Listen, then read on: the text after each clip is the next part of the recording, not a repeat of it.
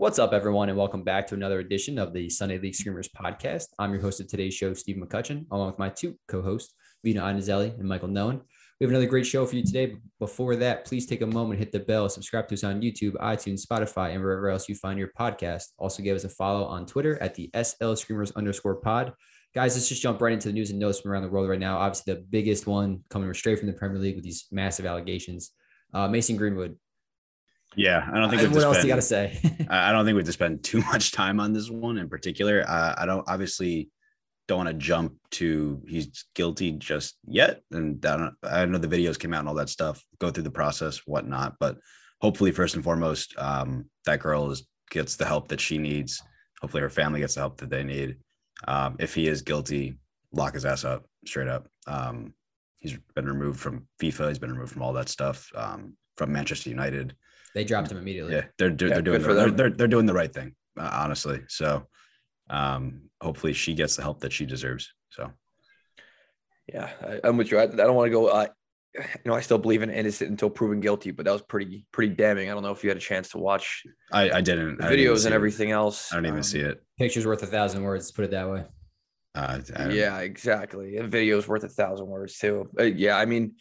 Fair play to United though for immediately taking action. Like the first thing I thought about was, okay, are they going to just suspend him? They're going to do investigations. They were like, nope, you're fucking gone. Get out of here for now until we figure this shit out, which is I think good for them. Which is kind of what you usually hope to see, like in terms of things like racism that a lot of clubs or a lot of officials or whatever let go on in the stands sometimes. And it's like, no, make decisions, make them quick, make them emphatic, and United did that. So I'm really happy to see that response. Yeah, I'm glad also the team itself, from what it looked like, they just all unfollowed him. They were just like, nope, not happening. We're not fucking with this. He's always looked like an angry little elf. Damn, wrong time to make a joke. Nah, it was in good taste. No, demean him as much as possible. Fuck that. Domestic abuse is not funny. But the joke's on the person committing it. We might let that slide. I'm letting it go for that. Well, I will say Prison FC did get a new right wing. Yeah. They needed to replace Ronaldinho somehow. So him and Adam Johnson. I'm just kidding. Mendy too. Gylfi in the middle. I mean, that's fucked up. All right. Anyway. Oh, Jesus. All right. On a serious note, though, serious one. Do you think this gives a lot of other women some possibly the strength to see kind of a way out? And you think any other cases are going to spur up because of this? Hopefully. Yeah. I mean, hopefully that this is a platform and a launching pad for that. And it doesn't prevent people from speaking up and being potentially harassed online. Cause I think I read a report too, that she'd even turn off her Instagram or something. Cause I'm sure she was probably getting spammed by a bunch of people saying random shit. Bunch of morons. Yeah, exactly. Hopefully it inspires, or not, I want to say inspires, because that's not the right word, but it'll go ahead. It kickstarts everyone some courage to stand up. More of like a light going off, like no matter what situation you're in, regardless of the fact that your significant other or even not significant other, just one time playing is, major professional athlete making millions of dollars. Like there's still no excuse for it. Never has been, never will. Agreed. On to some lighter notes. We had Frank Lampard get hired as the Everton coach. What do we feel about that? All I'm going to say is that I called that after they sacked him out. You go, who can they appoint? I go, Super Frankie. You think it's a good appointment? I don't know who I'll say. Who would they pick up? So I think he's good with the youth that Everton can bring through. They like to do that, obviously. And I think it's a good fit for him, both for him and the club, I think, overall. And I mean, hopefully it's the ground running. He started off with a couple signings, which we'll touch on later, which seemed to be a pretty good start. A club in need of a leader, a man who is born a leader on the field. You could debatably say as a coach, but I think he's a great fit for what that team needs right now in general, lacking confidence. He's the guy who can help them pull out of a rut 100%. I feel you. Another massive signing. Mike, trying to wet your pants on this one. Christian Eriksen is back, and he's with Brentford. He didn't listen. Honestly, great for the game to see him back in action. Love it. The horrific moment at the Euros. What do we think it's the right move for him? Just being honestly, like obviously you want to have your health before anything else, especially when it comes to sports. But I don't think any team was going to take not any team, because obviously Brentford did, but I think it would for a big team, whereas if we're going to take a chance on him, like I couldn't see it happening, and he probably had to go through that process. And I think it's only a 6-month loan contract, or not even loan contract, but second half of the season only. Yeah, so I mean, it's more like a pay to play situation in a sense, in my eyes. And he does well. I'm sure he'll get other suitors and other people hitting him back up, but they have to obviously see that he's match fit and he won't collapse on a field. As talented as he is. So if he can go 45, 60, or 90, though, him and like Tony up front and Mbeumo, like lethal. That could be sick to watch. Lethal. And that's a smart play for Brentford too, because they have to be looking around the league going, while we might be in 14th place, we're sitting at 23 points. That's only 8 away from the relegation zone. And given the spending that Newcastle just did, you'd have to think that they're going to start making a push towards that. So they identified a need. They picked up Christian Eriksen, no transfer fee, probably didn't pay him $100 million. You know what I mean? They're not probably not paying him a sizable fee, just a little bit of cover to help maintain your lead above Norwich, Watford, and Burnley. I think it's a smart move all around. It's a great move. Yeah, phenomenal move for them. Yeah, for everybody. A couple of transfers coming out of Italy: Vlahovic to Juve, even though they are considered under investigation, they can spend 80 to 100 million regardless. And then Gostin's over to Inter. I think that's a pretty good move for them right now. Sucks for Atalanta to lose him though. Yeah, that race is going to get even tighter at the top in Italy. Not for nothing, but some teams made some good moves. We'll see what happens. So yeah, big statement by Juventus. Obviously, that's what they needed. You see, they're also apparently marking Kessie as their main target in the summer. So that'll be interesting storyline. Come 6 months. What does that mean for McKennie? Well, I mean, there's already been talks circulating about him making a move over to making a switch to Tottenham, right? Or several other clubs. I think they'd be silly to get rid of McKennie, given, I mean, not only his talent on the field, but also what he brings in revenue just from probably shirt sales and everything else. But if you're having a big name American over abroad, like the kit sales, everything, like it's massive exposure. Mm-hmm. Then we had a few, big name Americans make some moves overseas. Ricardo Pepe, probably one of the most notable, over to Augsburg. That was a little while ago. Diarra DK over to West Brom. He's hurt right now, unfortunately. Paredes to Wolfsburg. James Sands on loan to Rangers. Matt Turner very recently signed a nice deal to go to Arsenal. George Bello over to Germany as well. Can't pronounce that. Not going to try. And Brian Reynolds is on loan to. Good luck with that one too. Yeah, we're gonna skip that name. But he left Roma for a little while because he wasn't getting enough time, which is a good move for him. Yeah, a lot of activity for Americans in the January transfer window. That's not even the people we are not even mentioning. It's phenomenal to see, especially all the young talent making that jump overseas. So yeah, which one is most intriguing to you? Turner to Arsenal. That was what I would have said too. No, what's intriguing about that? He's not going to play. That's why it's intriguing that he made the move. Why would he not make the move from his perspective? It's, he's going to play for Arsenal undrafted. But the main reason he was able to skip Stefan was Stefan wasn't getting game time over at City, and he was getting regular first team minutes with the Rev. So I'm sorry, there's nothing intriguing about that. You're bugging. We said earlier, we were from a USA standpoint, yes. From like a world perspective, no, like Messi doesn't care if he transfers to Arsenal. Like that, like that's nothing. But from ours, I would say it's massive because like that puts, like he's literally doing the exact same thing Stefan did, pretty much, right? Like identical at this point because they're both gonna be backups. I don't see either one of them starting over either Ederson or Ramsdale. Maybe if anything, Turner has a better chance. But yeah, in the form Ramsdale's in right now, I'm saying he has a better chance. Ederson's sick. All right. Maybe it's better playing from out of the back now, though. That is possible. I don't know. 2 less heart attacks again? Says otherwise. On my perspective, I think the Justin Shea move to Hoffenheim is by far the most intriguing. I think he gets immediate game time in that team. Also, I believe that's where Chris Richards is at too. Yeah, that should be so. I think that'll be a pretty sweet combination. Hopefully, he gets, on a side note, back from his injury a lot quicker than expected, and luckily it wasn't worse in the Canada game. What they come out with, I actually didn't see what they're. And they just said it was a high ankle sprain for a couple of weeks, but hopefully he'll be back playing for Hoffenheim relatively soon. But I think that Justin Shea move in particular, that'll be very intriguing. He gets a good amount of game time. I saw some videos of him in training. He looked like he was already kind of tearing that team up. So I'm intrigued to see how he does there. Cool. definitely a position the USA need. And let's just head right into the US. We're in an international break right now.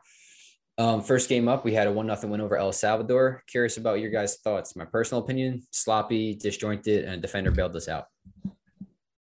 Yeah, I hate to say it, but overall, that's probably the case. I mean, it's not like El Salvador didn't have a chance now and again. Actually, in the first half, I think the best chance came from the El Salvador side when they flashed one just wide of the post. Mm-hmm. It definitely wasn't their best performance. And to be honest, I had a lot of the same thoughts as I think whoever was the main announcer for that game. He was saying the same thing. He's like, you can afford to not play well sometimes. I understand that, but it's all about having to grind that out. So to me, this is still a positive. I'm not happy about the way they played, but if you want to get to where you need to go, you have to find a way to win these scrappy games when you're not at your best. And I think that says more about that match to me than some of the letdown performances of the night. Yeah, it's a game that was a must win. Obviously, yeah. El Salvador and Honduras, these two games, and even more so the Honduras game. But I think it piggybacks off the greater issue about the fact tactically where Berhalter has this team set up and what he's expecting them and wants them to do. There's nothing happening in the first 45 minutes. They play like they're, in my opinion, a little scared to take a chance and do what I feel like creatively have the ability to do. And it's kind of upsetting to watch. And I feel like that was on full display against Canada, in my opinion. Yeah. Robinson had a great game. There were guys that had great games. I mean, I thought Dest was fantastic. I thought Robinson was great. Zimmerman controlled the back pretty well as well. And even though Ferreira didn't get on the score sheet, it was surprised to see him starting at the front there. But I thought he was very, very lively, actually, and trying to get on the end of anything as possible. Obviously, he got a little unlucky with one or two chances he might have, probably should have put away, but he's a young guy. But it was good to see that we have that third option when, if Pepe's not firing or Zardes isn't able to do that hold-up play, we have a different style in Ferreira. He got unlucky, definitely. There was two chances where I think one he skied over from point blank range, and another one he had a sweet touch in the box and then just shot it. That was the one I thought he should have scored. The second one, that's Mike's describing. The first one was a very tough angle, and he just his whole thing was like, I'm gonna rip this as hard as I can just to get it past the keeper, which I get just guys. But the second one, I thought he really should have. It was right before halftime, I'm pretty sure. Yeah, he was right on. I think Des played a light ball in, and McKennie flicked it on with his head, right that to the back post. Yeah, he was there. Then we had a more unfortunate game. 2-0 loss to Canada. It was 1-0 most of the game. Canada scored in the 6th minute, then locked it away in extra and stoppage time in the second half. Weird game, in my opinion. Lacking in the final third, but also at the same time, I felt like we were our response to the goal was very well. We just had nothing that just did not have that final pass or ball. Vulnerable on the outside, in my opinion, because once Desk and Robinson are up, I'm not saying our center backs are bad, but you could tell when there's pace, we were in some danger. Yeah, they were exposed. Yeah. Like I was stating earlier, I think tactically they want to work everything wide and then kind of play back through the middle and play this slow type of possession game, which statistically that's what they did. And that's how they, if in Greg's eyes, they did a good job and they executed on that game plan. But like I was stating, I feel like it lacks that killer instinct or that creativity in the middle of the park to get the ball moving quicker, to make that key incisive pass and play someone into space to go one-on-one. And I think that was a huge cause of being able to break down the low block for Canada. Canada, in my opinion, had a perfect game plan, executed it, out-bullied, out-muscled. A lot of players were getting in the players' heads, like Destin Buchanan going at it. That was a hell of a matchup to watch. It was a phenomenal matchup. The other center back too, I forget his name, but I think it was Miller or something along those lines. At Victoria, they were very much just throwing elbows. They were throwing around the center forwards and the wingers like rag dolls at the end of the day. Aronson, I think on one play literally got trampled on. Yeah. Not to say that USA couldn't have scored, but I feel like Canada just totally executed their game plan, and Berhalter was out coached at the end of the day. Yeah, a couple poor performances. I think overall, if you look at both those games, I think we performed better against Canada in terms of play style and controlling the tempo of the match, especially against a better team in the Canadian side. But it came down to what you said earlier. It just the front three aren't working. I mean, I think Christian Pulisic was probably the worst player overall in those two games, by any other player on the field. When's the last time you've said that? No, I know but that's what I'm saying. But like, it's not his job to do it.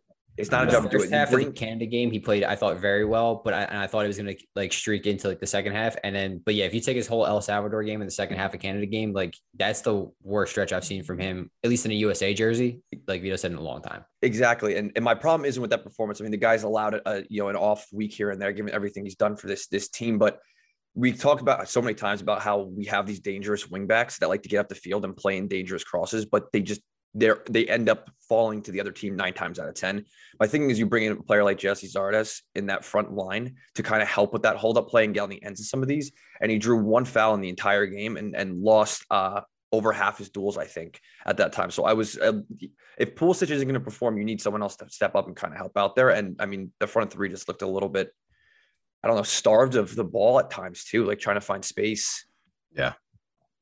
I really think they were missing Weah in this game, to be frank. I think Weah is a player, not to say Pulisic isn't, or Aronson isn't, or anything along those lines, but he offers a different dimension to that team where he has a serious ability to go one-on-one and also deliver an end product at the end of it, not just sending a ball in and hoping for the best and it gets cleared out and recycled.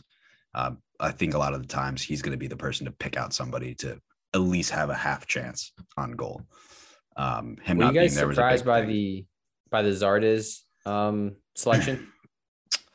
Not overly. Not too much, because it's a lot of MLS players. Zardes is an MLS player. They probably thought familiarity.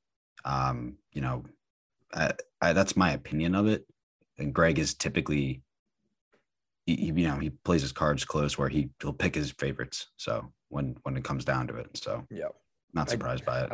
I do think we were a little bit unlucky in that Canada game. I mean, the opening goal, the last goal was almost at full time, right? It was 90 plus something. Yeah, it was at the very end. It was icing on the cake. Yeah, and in the first goal that was given up, really the first big chance that was given up, it was just not a great clearance out of the back, to be completely honest with you. It wasn't like they had the team got split on a string of 10 passes or out of positioning. It was just one of those things. The ball didn't get cleared far enough the field, and Canada won 1 header, 1 pass, and they were in behind. It's that happens time to time, and it's not obviously great. But again, I don't think we knew coming into this game that if we didn't get all 3 points, winning the other 2 games still was a fair result overall. Yeah. So I think I don't want to overreact to the loss, but I also don't want to say that it was a one-off, because I mean, the writing's a bit on the wall the past couple of weeks in the cycles. Like, it's been the same style. Exactly. They haven't been scoring goals freely in the first half of games, and they've been doing it late. And not to say, like, to Vito's point earlier,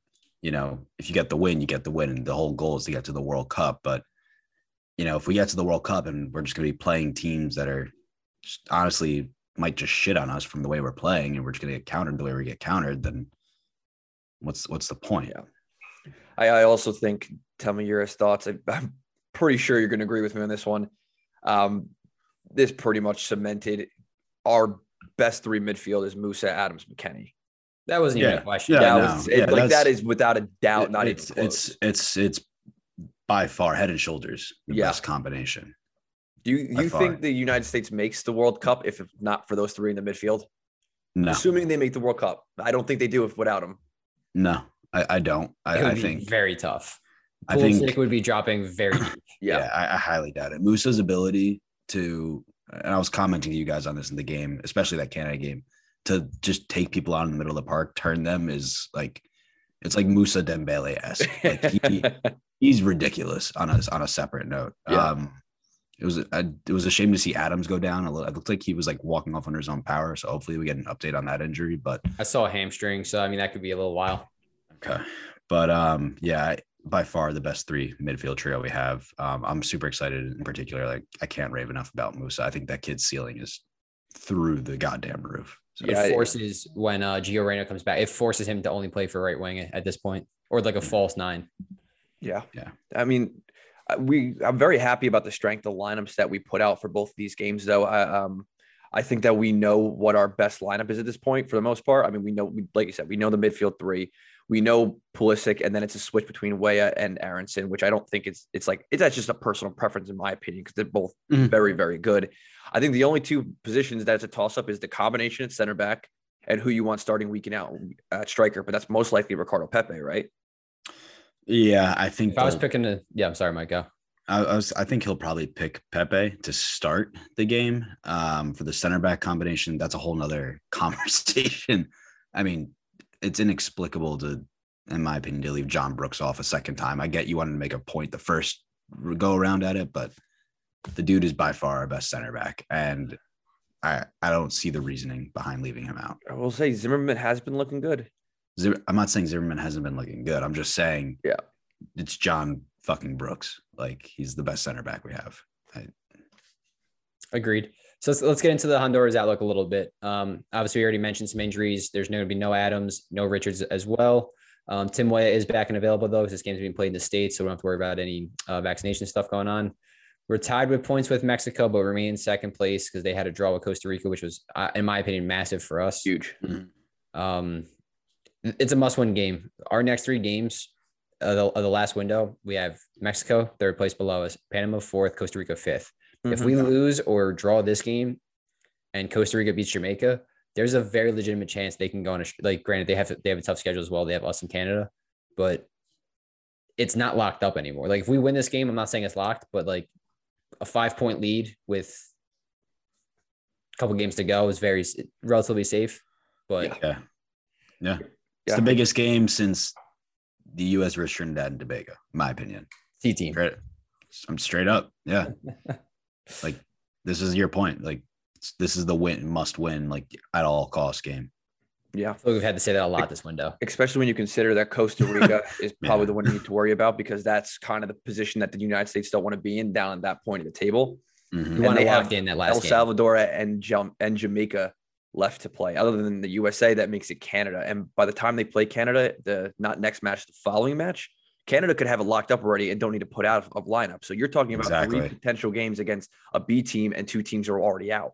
Exactly. So yeah, I agree with Mike. I mean, don't get me wrong. This could turn into, next round, we're at the last match day, and that's what determines it. And okay, now that becomes the biggest one. But at this point in time, yeah, you're right. This is it. You walk out of here anything less than a win against a team who doesn't have a win when you're fighting to stay in that position. Anything but a win is unacceptable. Yeah, and it's at home. Like, it's Where are they playing that game? Do you know?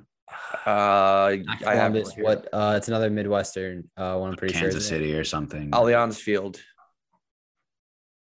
Is that LA? Minnesota. Okay. Minnesota. What the Minnesota? Fuck? What? Freeze them out, baby. Do it again. Yeah. Interesting. So I'm gonna give you guys 2 takes of what I really want to see personally, just in the upcoming game. First off, Pepe's got to start, in my opinion. There's no doubt about it. He didn't start the first 2 games, and I thought that was a pretty big mistake on Greg's part. Second thing, I want to see a formation change. I don't think what our 4-3-3 is working. I think it's boring. I think every team's finding it out. If we had a full squad right now, I would say the two defensive backs would be Wes and Adams. Adams covering the back, Wes getting up and down box to box mid. I would love to see Musa farther up higher on the field. I feel like sometimes when him and McKennie are in the midfield together, both are almost hesitant to make the runs forward and drive into that midfield area. And our biggest disconnect right now is from our defense to our offense, or to our striker, like that passing in between. Like, I feel like there's just a big gaping hole right in the middle of the field the entire time. So if I was like, I don't know about predicted lineups and all that kind of stuff, but in my opinion, I think switching into a 4-3 or 4-2-3-1 would be massive help for our team, at least. I don't think Berhalter's ego will allow him to do that. He's too focused on his shoe game and bounce back. Does have some fresh kicks. Shoe game. They were tight though. They were, but I agree with you, Steve. I think in an ideal world, a change of formation is probably needed, and they need to plug that gap in the middle to really connect the dots, so to speak, between the defensive midfielders and like the striker, and have somebody to have those 1-2s, play those balls, be able to beat a man in the middle of the park, right, and make defenders commit. I don't think it's going to happen. I still think we'll probably see the 4-3-3 formation that he'll put out there. It'll probably be a pretty similar lineup to what we've seen and what I'd expect. But I mean, if this game isn't over at halftime, if it's not 1-0 at halftime and they're not just like cruising, I almost in my head would consider that a failure. Like they have to just come out full throttle, like not even give a team a chance to breathe at the end of the day. And truth be told, that's actually not like an easy thing to do for this team. Historically speaking, throughout the entire qualifiers, the first half they've fallen on their face. I think there was a stat at one point that said we've been the goal scored was like 11 in the second half and 2 in the first half throughout all the one qualifiers. Or 2 we've only scored. Yeah. And out of even when they were playing El Salvador, who had recorded 1 win at that point in time, they had led more games than us in the United States because we're not scoring until so late. So I think that's a major point. If anything, that's more of a worry for me than the formation is the fact that what is going on that we're taking so long to get on that front foot. I don't think we high press, or like we bring it after halftime and wait like late on in the game to get the press going on other teams for some reason. I don't know why. Like when we high press, our midfielders are farther up the field, so they're already getting the ball in better, more dangerous situations. The striker doesn't have to worry about coming back and collecting it and then playing it off, which truthfully, we really don't have a good false number 9 on our team. We don't.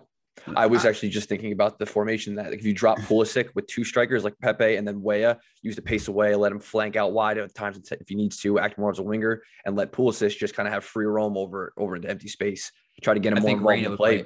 Reyna would be perfect for that kind of role. Yeah. Oh my God, perfect. So, but I mean, that's at least my personal opinions of what I would like to see. Obviously, Greg's not going to do it, but I mean, your opinion is about opinions. Yeah. Anything else on the U.S. though? I mean, I'm not upset with the window so far. I really did not expect us to go into Canada and win. I didn't either. I was going to be psyched with a draw, and then I think in the back of my mind, I really felt like we were going to lose that game, which is I guess bad to kind of think about, but. I think on a side note, and I know I was kind of hyping up Canada before, and I have previously, I think this just goes to show they did this without their best player also on the field. They didn't have Alphonso Davies. Poor Dest to deal with. Granted, though, his replacement was player of the match. I'm just saying, like, that game could have been so much worse for the United States if they played the way they played and Alphonso Davies is on that field. They can thank their lucky stars he was not on that field. And I feel like that was still they're the real deal, man. I think in the World Cup they go make a serious dark horse run. I think that was a really good loss for the US though, because that's like kind of it's basically a bigger reminder of like, hey, this is it's CONCACAF, but every team is still just as good, and Canada is growing, and they're just as good as we are now. Yeah, and it felt to me like the United States has more overall talent on the field, but the star power for Canada and Larin and David and Buchanan was just too much. Like those couple guys that are at the next tier make a difference. Mm-hmm. Yeah, we have all the guys at the big name clubs now. I mean, Chelsea, Juventus, a couple of like you can go on and on. Desk at Barcelona. Yeah, but I think their big name stars are farther along than some of our big name stars. 1,000%. Davies is playing week in, week out for Bayern. Jonathan David is out of his skull. Probably about to get a transfer to some big club at the end of the day. Carl Larin's playing amazingly. Tejan Buchanan's just got a transfer and he's doing really well. Yep. And two of those guys are strikers, and the other one, Alphonso Davies, can pretty much be a striker. So it's like I would agree. They're far ahead in terms of progression for some of our best players. Yeah. So well, glad we ended on a depressing note there, guys. Let's head over to the Premier League. We're coming back with another new match. We only just dropped truth bombs. Yeah, that's all. We just dropped bombs. All right. Love it. People aren't ready for that. Let's head into we're not going to cover most of the games this week, but big talking point, obviously the end of the transfer window. We're going to go over some winners, some losers, some clubs that kind of did along the way. First up, one of the biggest winners in my opinion, Aston Villa, Coutinho, Digne, and Calvin. I can't say it, dude. He's French. I'm Irish. It ain't going to come off the tongue, man. It just won't. Hey, at least he said Aston Villa right, not Lisbon. Yeah. That's probably my worst one. I'm not going to lie. Every time. And then Callum Chambers as well. Spent some good money, brought in a great coach, Steven Gerrard. Honestly, I don't think their January could have, or at least maybe even December and January. I forget when they brought in Stevie G, but it couldn't have gone much better for them. Absolutely. Yeah. And they already got a return on investment on Digne and Coutinho, right? Yeah. One provided an assist. Both were instant. So I'd say money well spent 100%, and they're going to keep pushing to climb up the table. Yeah. Agreed. Great job by them. In my opinion, the probably it's close, but I think the major winners in the Premier League for the winter market. No, it's got to be Newcastle. The next one up, baby. The next one up as a major winner. They got Trippier, Chris Wood from their, again, relegation candidate who they stole him off of. That's that was fair and square. That's petty shit. That was the ultimate like April Fool's joke for $30 million. Like, if we're going down, you're going down with us. They also got Bruno, and I can't pronounce his last name, but Bruno G from Lyon, who's a phenomenal midfielder. You see a serious talent. And then Dan Burn from Brighton. I mean, they literally bought their way out of the relegation battle, in my opinion. Now, they have them. They have Alan St. Maximin. They have a solid core, to be honest, now, a solid spine in that team. And I don't see them at this point getting relegated. I was down on them before, and then they made all these moves in the past week. And now I can't deny it at this point. Is my 15th prediction looking good now? Honestly, yeah. Getting better. Yeah. They're going to bet that. Damn. The odds went from like plus 600 to like plus 200. Yeah. Creeping. Next up, Everton. Frankie Lampard getting hired. Great signing for them there. Delhi got brought in. El Ghazi. They got 25 mil for Digne. And they got Donny van de Beek. And Van der Beek as well.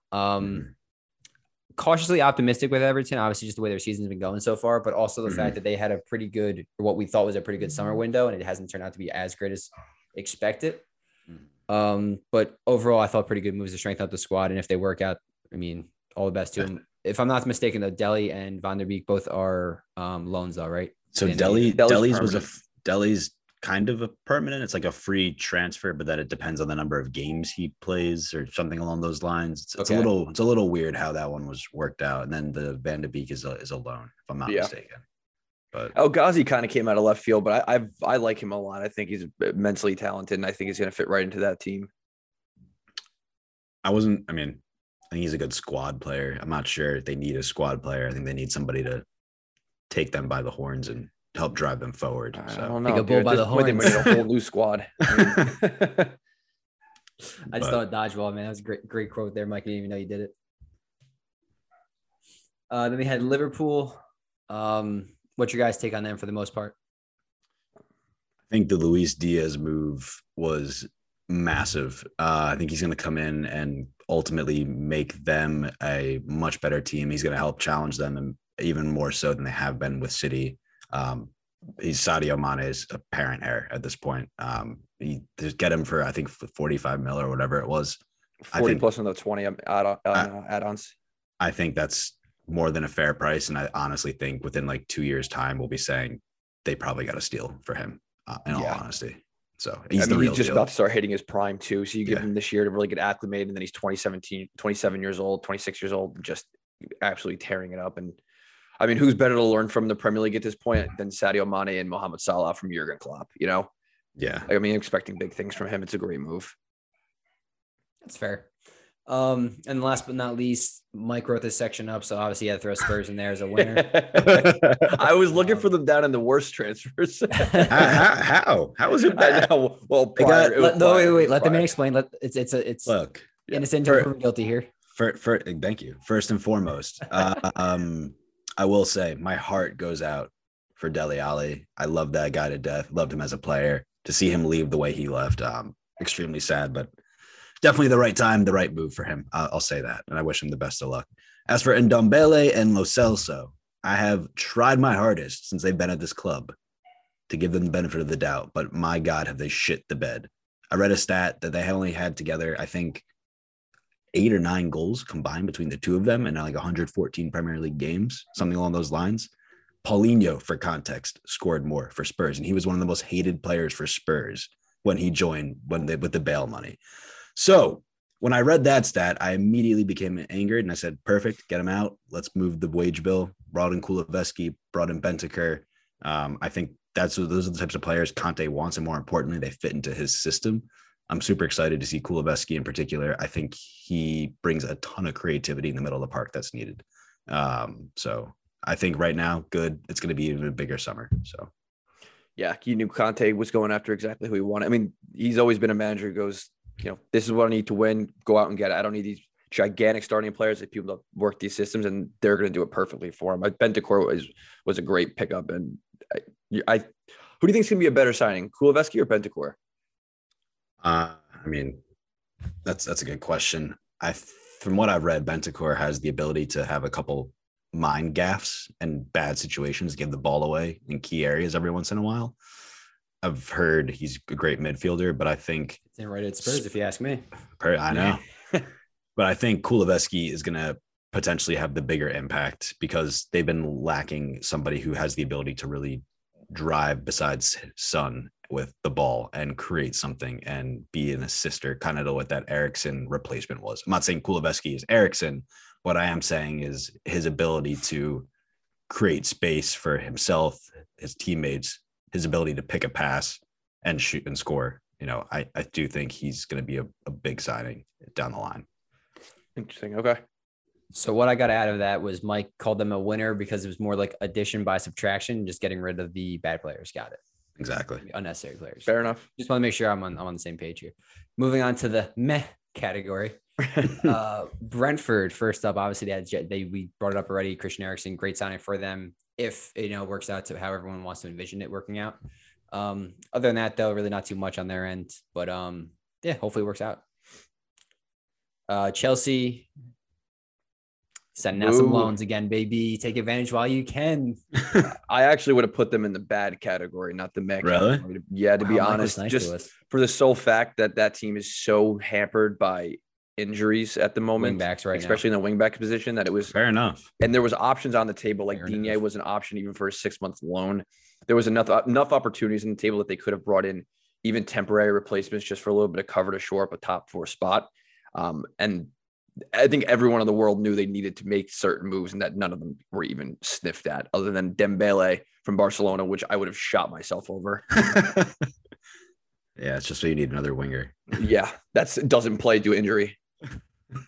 Or just sits behind the other 14 that we have. Yeah. I'm kind of with you on that. Actually, really didn't like their window too much. I thought they really had to go out and get a wing back to fit Tuchel's system because the 4-back with Alonso is let's just say it's not working. Politely just say it's not working. I mean, the most hated player at the club for me is not working. No way. I hate him. Listen, I've never been a fan of him, but when he's him. in form, playing the wingback role that he should be playing, because that's the only position that's made for this man, and he's hitting like free kicks and shit, it's like, wow, look how good he can be. And then you put him in the 4-back situation, you're like, wow, look how bad he can be. Yeah. It's like a training pole. Yeah, it's that dude is. There's no in between. You're hot and cold. Yeah, it's bad. Moving on, Crystal Palace missed out on Van der Beek. Unfortunately, it would have been awesome to watch him and Gallagher in the middle of the field. I thought that would have been a crazy combination. Nothing crazy. No other real major headlines. Jean Philip Mateta, if I said that correctly, to a long-term deal though. Jean Philippe. You gotta pronounce your French better, man. All right, I took Spanish in high school and I barely passed that, dude. I failed every midterm final. Yeah. Who else we got here? Man City didn't really do too much. They did offload Fernando Torres though to Barca. Thought that was a pretty good move. You just changed. I hate you. I wish we could put that was the easiest one. Come on. I didn't change anything. You just pronounced Barcelona wrong. I said Barca. Oh my god. Barca. Okay. Barca. Anyway, moving on from that. But yeah, they did make that big signing in on Julian Navarez, if you probably pronounce that correctly. That kid was. I don't know now. I'm shook. I'm scared to speak. But this kid was absolutely tearing it up in Argentina, like absolutely just taking teams apart. I think he finished the league with like 18 goals and 6 assists in like 21 matches or something absurd. He's definitely a talent to watch. Yeah, he's the real deal, to say the least. Yeah, I'm curious the thought process on him. Where if you want to play him through the middle or an outside though. Yeah, probably have to go middle with the way their lineup is. False nines, apparently. Anyone can play there now. Next up, though, and the meh category, Southampton didn't have really much happen. Probably could use another striker. Realistically, it's whatever for them. Moving on, Watford, they were actually pretty active. They they fired Ranieri, right? Hired Roy Hodgson. And then couple people here and there, in and out. But the key question is it going to help them get out of the relegation zone? Probably not. Not looking likely. Not looking likely. Yeah. Wolves was interesting, though. Adama moving on midway through the season to Barca. I mean, I know he came up through the academy there, and that's, probably his boyhood club, because I think he was there for 8 to 10 years or something, like a decent amount of time. He's there for a while. I think he's a pretty decent signing for Barca, especially at the price they got him for. It's Barca. I knew they could spend money. It is Barca. I was surprised that Wolves let him go this point in the season. Do you know if he was did they triggered a release clause? But no, they couldn't have. I think it's like an option to buy for X amount of money or something along those lines. Yeah, it was a little surprising that he was going to leave during a top 4 push when Wolves are playing so well at this time. I mean, it wasn't like he was, I wouldn't say top 4, but it wasn't like he was getting much game time under Bruno Lage anyway. Right now, not nearly as much as he was last season.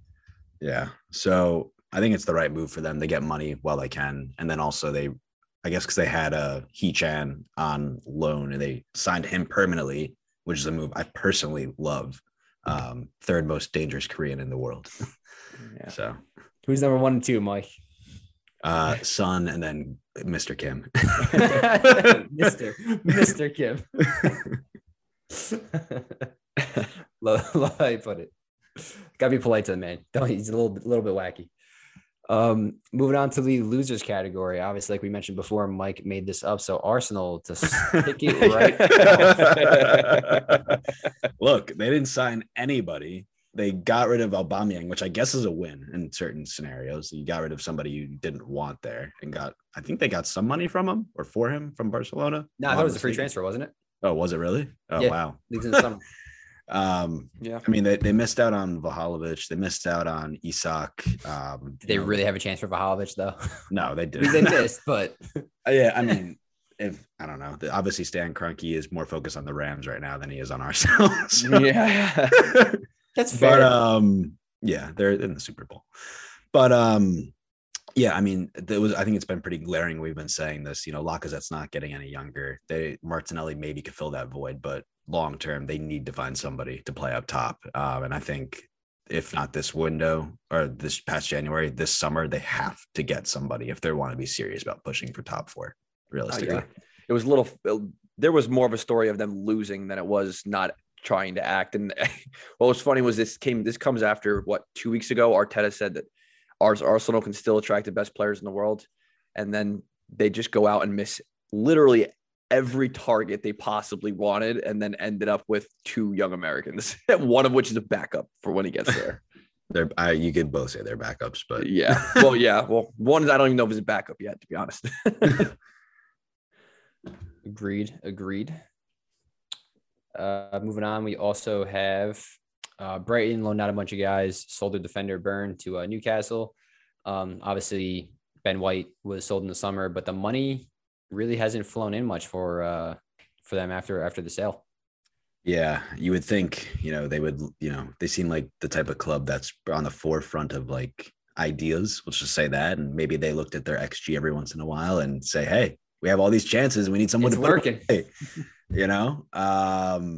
You would think they'd get a striker similar to Arsenal and make the ability to take that leap forward as a team. So I was kind of disappointed to see that they didn't do anything in the summer. They didn't do anything in January.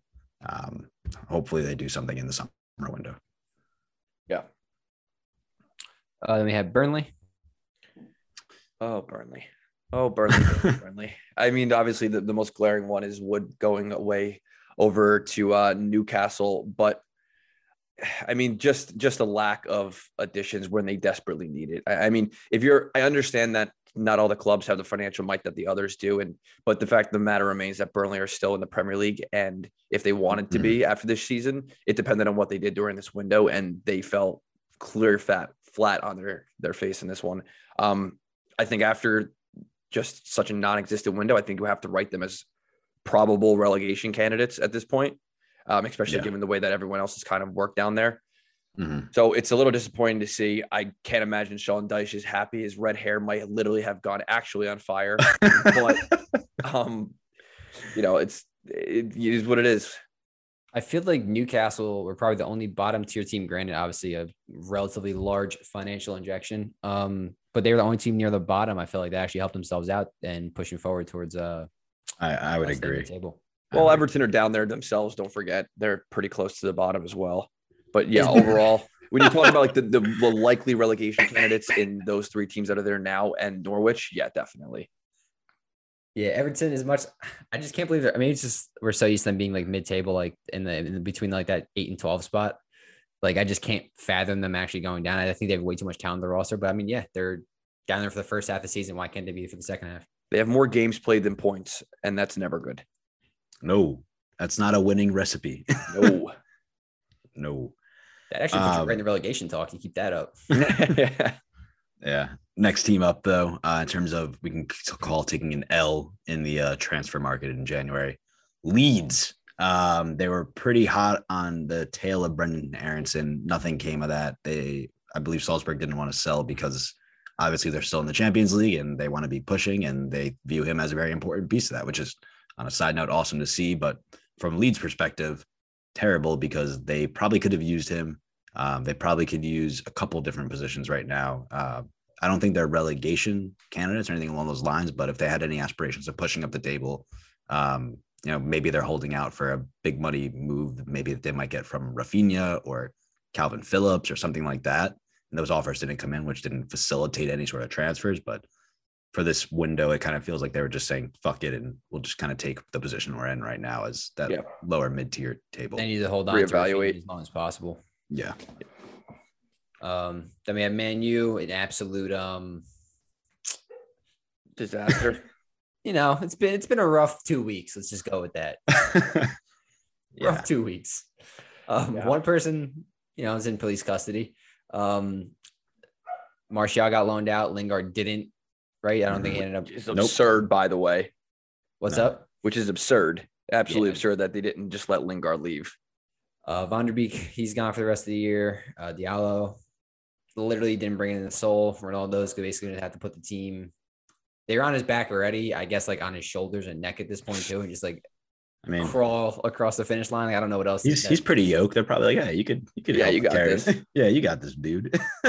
You'll be all right. He might have a hernia by the end of the season. We don't know. It's an undisclosed injury, but if you see anything lower back involved, that you can pretty much kind of figure that one out. But for a team looking to push to the top four and they're on a decent run right now, I thought they would have brought in a little bit of something. It's interesting too, because, they have Ragnick, and from my understanding about the reports of his contract is that he's going to be the director of football, right? For whatever they do next. Interesting. So even if he's the manager afterwards, they're going to keep him around. So you would think he would have the ability or the want to pull the trigger now to put himself and his team in a better position a year from now. Right. So it was a pretty perplexing January for me of why they didn't do anything. Yeah, I was thinking about that too. And the only thing I can really come up with was the fact that now officially, that is February, Woodward is out the door officially. Yeah. So that marks probably a change in transfer policy. And there you go. It might just turn into that they're realizing, look, we're a team that wants to be on the likes of City's level and Liverpool's level again. And if that's going to happen, that doesn't mean spending 90 million pounds on Harry Maguire. He's like, if you're going to spend those exuberant sums of money, we're going after serious star talent, and they're just not available during the January transfer window. So the only thing I can think is that they're holding out till the summer, and we have enough for now to make the Champions League spot. It's a fair assessment too, honestly. So thought they got Maguire in the cheap. Next up we had Norwich. What did you just say? LOL. Sounded very serious. I was like, oh, maybe they won't catch on. And then he Vito's eyes are like, wait a second, what? Norwich didn't really do any much. They're on the you only live once. You only come to kind of mentality. Were you worried of pronouncing the acronym? Yes, I was. Could be no, you really came Yallo. Yallo. Yulu. But I don't know what else to even say about them. Hopefully Josh Sargent just goes absolutely apeshit the second half of the season and brings them to security. Yeah. And then last but not least, we had West Ham. I thought they'd try to bring somebody in, maybe center back, a backup behind Antonio, and then possibly another attacking mid. Kind of quiet window for them. And I thought considering where they are in the table, the aspirations, we know David Moyes has come out and said publicly, like, hey, we want to push for a top 4 spot. Champions League was within our grasp, and it really, really was, especially last year. Kind of shocked by the window that they had. I thought they would have won a little harder. 100%. I mean, they had every opportunity. I feel like they probably could have. If to your point, like they want to be in that Champions League, they want to be pushing Europe. I don't think the squad depth is there, and I still think they needed to have those signings to be brought in to be taken seriously. That's what hurt them last year. They ran out of depth. Like the schedule was too congested, and they literally just got gassed. Yeah, and it's a little worrying if you're, I think, a player on that team at this point. I was reading an interesting article saying like this might have been the last chance to keep Declan Rice. Given how many big clubs circling him and maybe one or two of his other players. I mean, they just got Areola in that as well. He's a big name guy. Lanzini could probably go to a couple of the clubs, Arsenal off the top of my head, and this was a chance for them to say, hey, no, we're going for top 4. We're going to bring in players who can get us there, and we're going to be a Champions League team. And I mean, it's kind of a worrying sign to any players they bring in at that point, in the future, obviously not this window. Nah, I definitely agree. I thought they were going to go a little harder, but never can't predict what they do. And obviously you don't know what the team finances are, what they're looking to do for the future, player personnel, the directors, all that kind of stuff. There's so much that goes into it that we as fans and just supporters, I don't think necessarily know or even look into we just kind of see, oh, we spent this much money and like, why aren't we doing more? Like there's probably reasons. Yeah. Might be one of them. Out of all the Premier League teams, who do you think had the best transfer window? Aston Villa. I find it hard saying anybody else, really. I mean, good for Newcastle to spend the money that they just got. So I guess if you're looking at two teams that really made a push to get themselves out of the situations that they're in, those are the first two that come to mind, in my opinion. Yeah, and nothing against Newcastle. I know you were saying that earlier, Mike. I just think that the quality of the signings for Aston Villa were just much higher than Newcastle's quality of signings. I totally get that. I totally get that. Yeah. What about worst transfer window? Arsenal. See, I wasn't wrong. Seriously, because they were playing such good football for the last 2-3 months up until recently, and you just saw the glaring holes in that number 9 role and this and that, and you know exactly what needed to be done, and they went out and tried to fill those gaps. Like even they know where they are, which is surprising given it because it's Arsenal, and they just couldn't do it, and because they can't attract those guys anymore. And I think they had a chance to make a push at least for that last Champions League spot, but I don't know that they will anymore due to the window. I think they'll pull a West Ham and they'll be very close. Exactly. They might not be in for it the whole time, but they'll be very close, close, and just either going to gas out or it's going to become obvious. Like you said, obvious. They're like, hey, number 9's not there. We're done. You're going to let Aubameyang go for free when you could have held on to him for 6 more months in case you didn't need him. I understand that the relationship's not working great, but the fact of the matter is that guy can still score goals. And if you need goals come that crucial point of the season, you don't have him anymore. He's leaving in January? I thought it was a mutually agreed termination. Oh, okay. Yeah. I was unaware of that. Okay. Yeah. Oh, they had some bad blood then. Some serious bad exactly. blood. Yeah, exactly. So it wouldn't have worked just because of probably the attitude, but from a business perspective, I mean, they should have tried to amend it for 6 months at least. Not even. Shit happens. Any other final thoughts here, fellas? Nope. I'm ready for Premier League football to be back. I know. Excited to see what these new signings for every team can do in general. Well, some teams, not every team. And hopefully happy come 7 p.m. tomorrow night, my time. I guess 10 p.m. Yeah, well, that's a good point. Go USA. I'd rather not cry tomorrow. If they don't pick up 3 points, you don't cry on Wednesdays normally? Unless you play on Tuesdays. What about wine Wednesdays? Get a little teary-eyed, a little emotional rom-com. Yeah. That'll do it for this episode of the Sunday League Screamers podcast. Like, comment, hit the bell, and subscribe to us on YouTube, iTunes, Spotify, and wherever else you find your podcast. Give us a follow over on Twitter at the SL Screamers_pod for daily tweets about the show, world football, and it'll make Mike happy as well. I'm your host, Steve, with Vito and Mike signing off.